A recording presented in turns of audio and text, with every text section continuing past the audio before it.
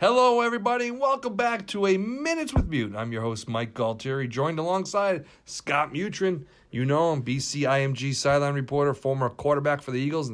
And Scott, BC, tough one, tough week right now, tough finish to the season. BC falls to 7-5 as they lose 42-21. Syracuse doubles them up in a matchup, that was, a couple weeks ago you were thinking maybe both these teams would be ranked. Syracuse was ranked. BC had fallen out after losing to Florida State. But in a lot of ways, this game, Scott, I'd like to hear your thoughts. But BC was really dominating in all three facets.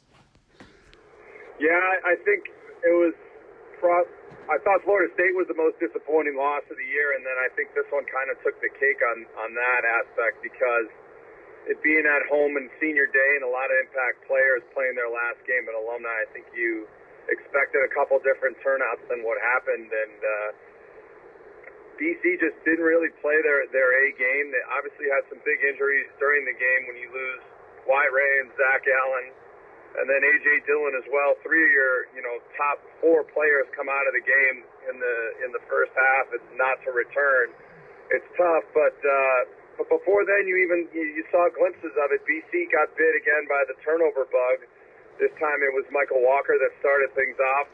BC has a nice drive where I thought they controlled the line of scrimmage and had a nice drive. Their first drive, miss a field goal, which I don't even want to get into about the field goal kicking. And then the second drive, they bounce back, though, and get a nice touchdown. But they only answer that with a busted coverage, and then Syracuse makes it 7-7. And then BC turns the ball over and allows Syracuse to jump ahead again, and they kind of lost that momentum. And it was just a frustrating first half. And then when you look at the second half, BC comes out, they drive it a little bit, but they get Eric Dungey to turn the football over. They make it a 28-21 game. They get the ball back, and they have a chance to tie the game. It's 28-21, and then Anthony Brown throws an interception. Syracuse makes it 35-21, and after that, BC didn't really get close after that. And throughout the game, there was just some uncharacteristic mistakes. I mean, the jumping off sides, that happened multiple times. The guys that were right in front of the ball and watching the ball just can't happen. On critical third and fourth and short, those are mental mistakes that you just can't overcome as a football team if you consistently make them.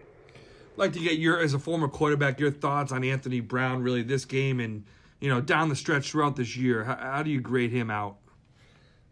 Well, the numbers show that, he threw for 3 touchdowns, but, he had a couple interceptions. Yep. I think the biggest challenge for Anthony going forward is to maintain a high level of consistency, and by that I mean he has moments, whether it's during games or games themselves, that he has very good games where he, completes those long shots down the field and really throws the ball with authority and confidence. But there are times when he loses that, and whether it's losing his mechanics or his field vision, I feel that he has times where he just lapses in whether it's good judgment or good technique, and that really gets to him. I mean, he's 20 starts in now as a quarterback. You need to start seeing a level of consistency from that position because so much is dependent on that position for you to be successful as a football team. And he just needs to be a little more consistent. He has the flash plays that he makes, but you just want to see him be able to make those great flash plays with avoiding making some of those interceptions and critical errors, and then making some big third down conversions when the team's behind the sticks. Really like to see him start converting some of those 3rd and 7 and longer plays where they're not high conversion rates, but he's able to will his team to get some first downs and stay on the field. And it was tough to watch A.J. Dillon. A lot of limping in that first quarter. I'm not surprised he couldn't play the rest of the half. What your take? It just seems since that Temple game, he really has been unable to shake that high ankle sprain, Scott.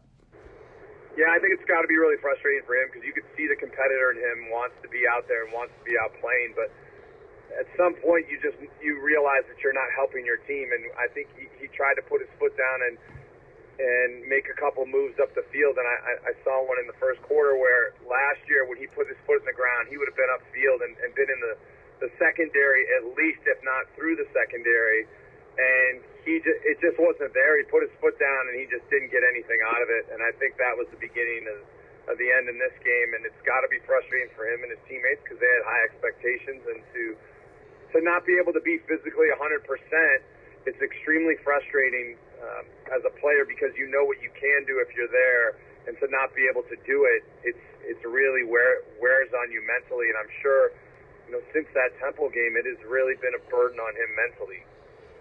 Hopefully, he with a couple weeks off before a bowl game, he can really rest up and get going there on that end. On the other end, BC's defense, I'd like to hear your expertise on this. Was it BC's defense that was played poorly on Saturday? Was Eric Dungey just that good, really, for them that made them look bad? Which way do you fall in that perspective? Because it was not a good performance, at least stats-wise, for the BC defense.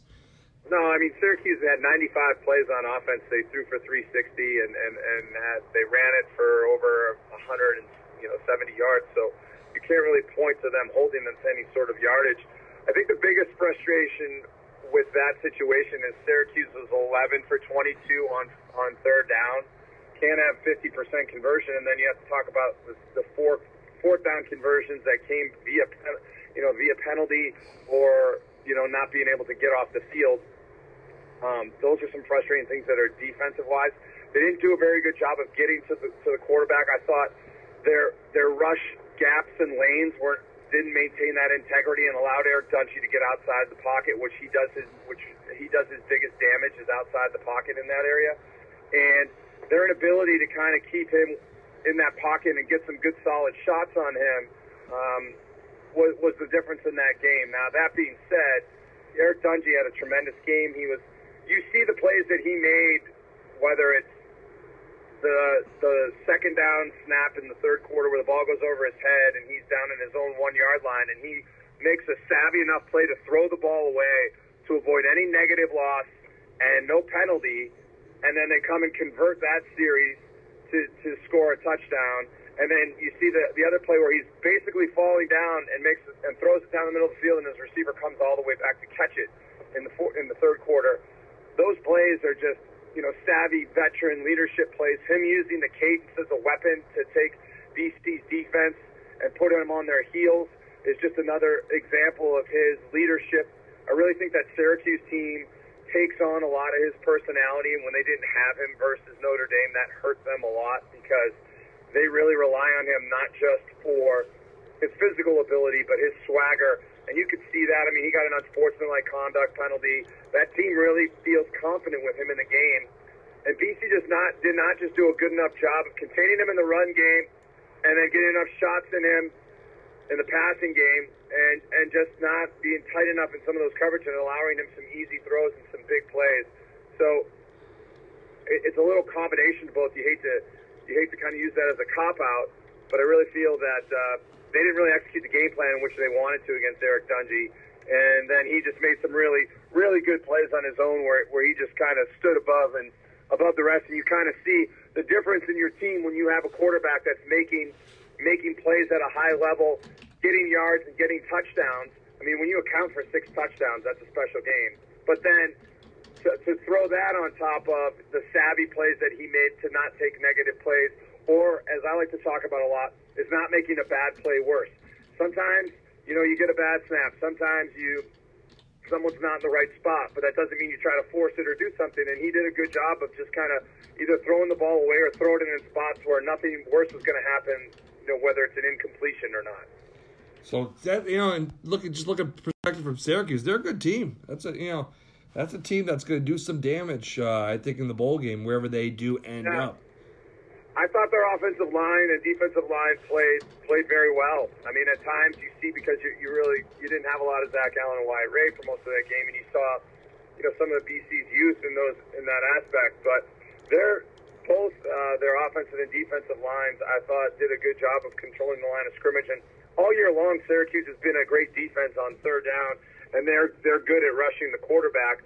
The problem is when BC gets behind and they knew that they had to throw the ball, and you only get 26 rushing attempts for BC, and you got to throw it 36 times. That's usually not a BC recipe for success. So when Syracuse knew that BC had to throw it, that really kind of played into their hands in the defensive line. Okay, now let's look at a macro level. Scott, just last couple of minutes here. BC was 7-2.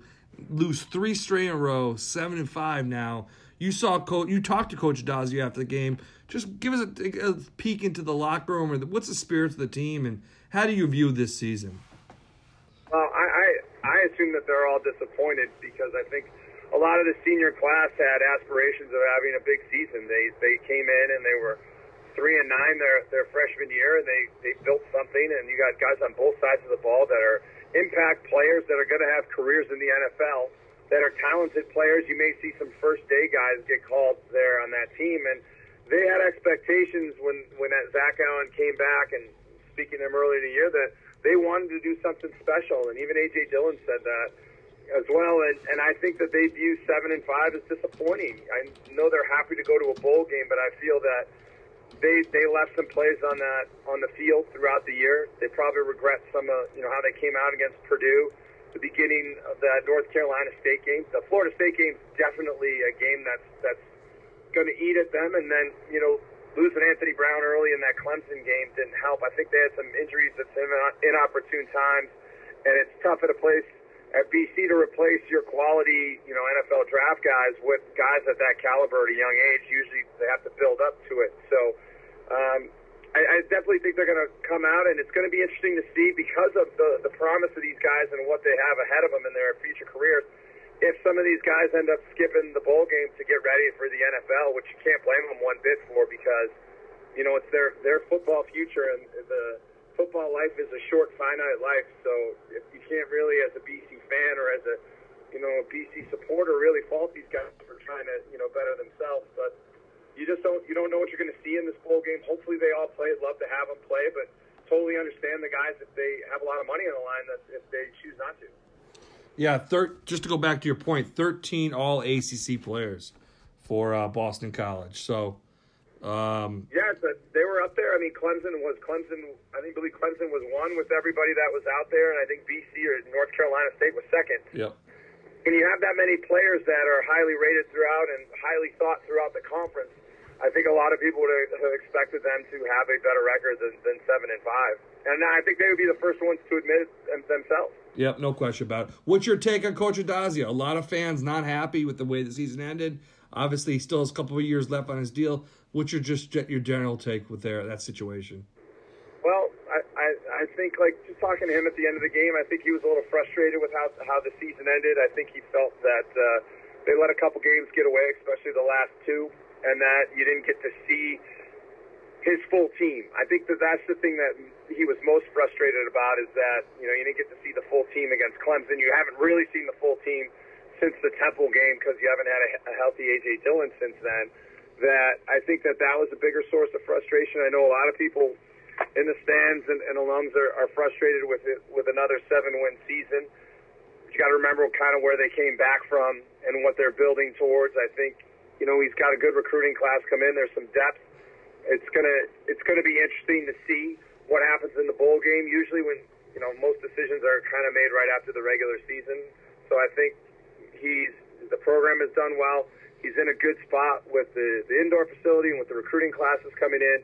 So I think next year, when you have a third-year starting quarterback coming back and a healthy A.J. Dillon, there are going to be high expectations on this team, and he's going to be expected not only to compete but to win.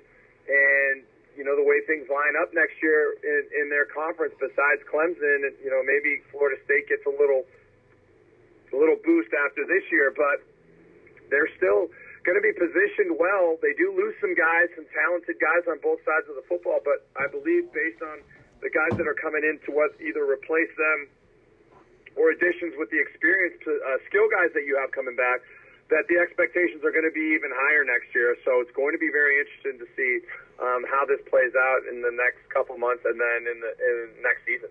Yeah, and I think one thing on that, I don't know if fans realize if you do change coaches at this point, how that really sets back a team and a program, especially a program like Boston College, 3 or 4 years, or maybe 2 to 3 years, I would say.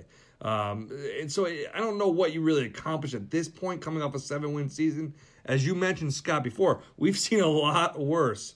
2-10, Frank Spaziani. So I know it's frustrating to know progression, but there have been worse situations with 13 all ACC players in that way. So I think fans need to, in a way, almost take a breather and take a step back in that regard?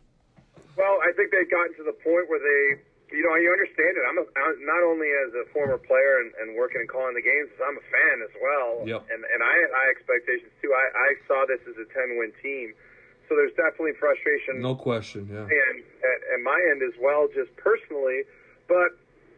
You look at certain things and it's like if you get 7, everyone wants 8. If you want 8, everyone wants 9. And that's the nature of this business is that people want, when they see some and taste some sort of success, they always want more. And that's what they should because with, high promise and high, ability comes those expectations and I think a lot of people really felt that this was a year that this team, could have made a nice run based on how the schedule laid out. And it's always easy to say reload and to do that, but when you do that, you forget all the recruits you lose, and then you forget about all the guys that end up leaving because they're not part of this coach's transition. So that does send you back a little bit, and then all of a sudden you're back to why are we back not going to bowl games, and why are we only winning 3 to 4 games? And so, I understand both sides of it, and it's never an easy decision to make, and it's tough as as coaches and as players to go through that stuff because they hear it. They're not deaf. There's so much noise with Twitter, Instagram, Facebook, TV, everything that's out there. It's tough not to hear the noise, but you've seen Coach Dazio out on the road recruiting and getting visiting some of their recruits and commits. So you got the signing period coming up here in December, and we'll see some of these guys that are coming in and some of the hope for the future in the bowl practice, and then even in the bowl game, you're going to see some of these guys that are going to play that are going to be the future for BC next year, and then you'll kind of get a good idea of where the expectation should be for 2019. All right, do you have a favorite bowl destination you're hoping for? You checking out? I'm selfish. I like warm and I like close. So anywhere that's somewhat, I can sacrifice close I could sacrifice warm for closer because, as a young family, I have a young family. I don't want to miss any Christmas time or any time around the holidays for that. So if they're closer to, the 31st, as long as it's any closer to home, then I don't miss any time with them over the holidays. That'd be awesome. But, no ton of preference. They're all good spots out there. I was hoping for Orlando, but I don't think Orlando's going to happen with the 7 wins. Maybe. Yeah. Maybe Nashville or maybe Annapolis would be great because they're close and they're easy flights. But hearing a lot of El Paso is still in the mix and maybe Shreveport, but we shall find out. At least El Paso is December 31st, so that's a little further out from Christmas. You hate those December 26th at 12 noon games, or the 27th. Exactly. Explaining leaving on Christmas Day to my wife is not going to go well. I may have to call you up to have you do it. And please, you're right. I was down there with you at the Pinstripe Bowl last year. I'd be happy if we don't go to the Pinstripe Bowl for another 20 years. Honestly, it was so cold. It was just too cold the second time. So yeah, as long as it's not 2 degrees, I'm fine. That's a great spot. It's the location's primo. You can't beat it. It's true. It was awesome. The only thing that stunk was the weather and me not thawing out for 2 more days after the game. Oh my gosh, yeah. I'm happy going there in the summer for a baseball game. There you go. All right, Scott. Well, thanks again for joining us. Let's catch up maybe right before the bowl game as well. Sounds great, Mike.